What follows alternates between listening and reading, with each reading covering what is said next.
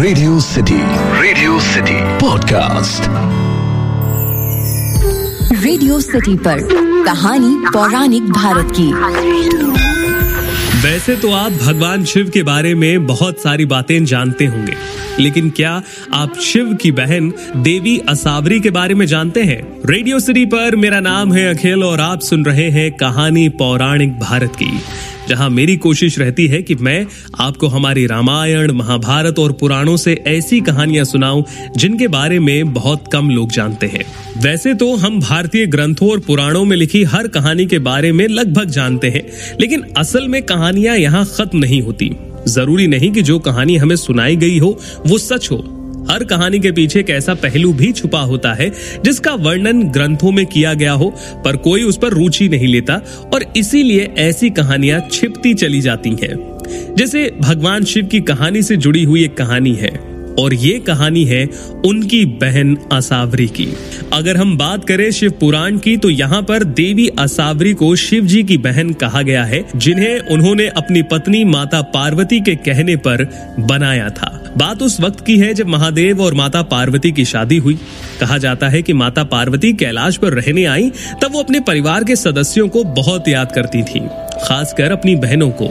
उनको एक ऐसा साथी चाहिए जिसके साथ वो बात कर सके और अपना दिन बिता सके। उनकी ये बात सही भी थी, क्योंकि कैलाश पर सभी आदमी रहते थे और वो अकेली महिला, जिसके कारण वो खुद को अकेला महसूस करती थी।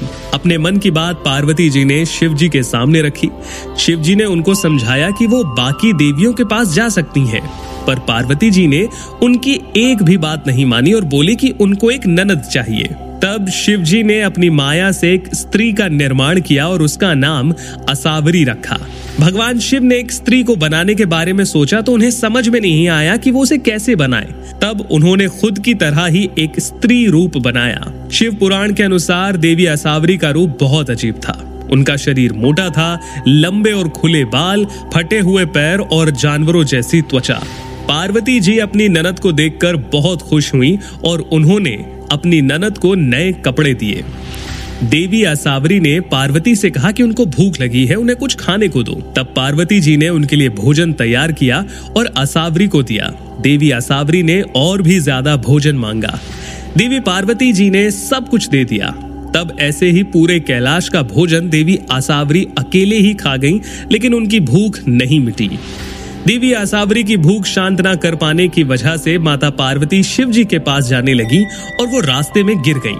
तब देवी असावरी ने उनके साथ एक शरारत की और पार्वती जी को अपनी फटी हुई एड़ी में छुपा लिया। भगवान शिव ने देवी असावरी से पूछा कि पार्वती कहाँ है। तब उन्होंने झूठे बोला कि वो नहीं जानती।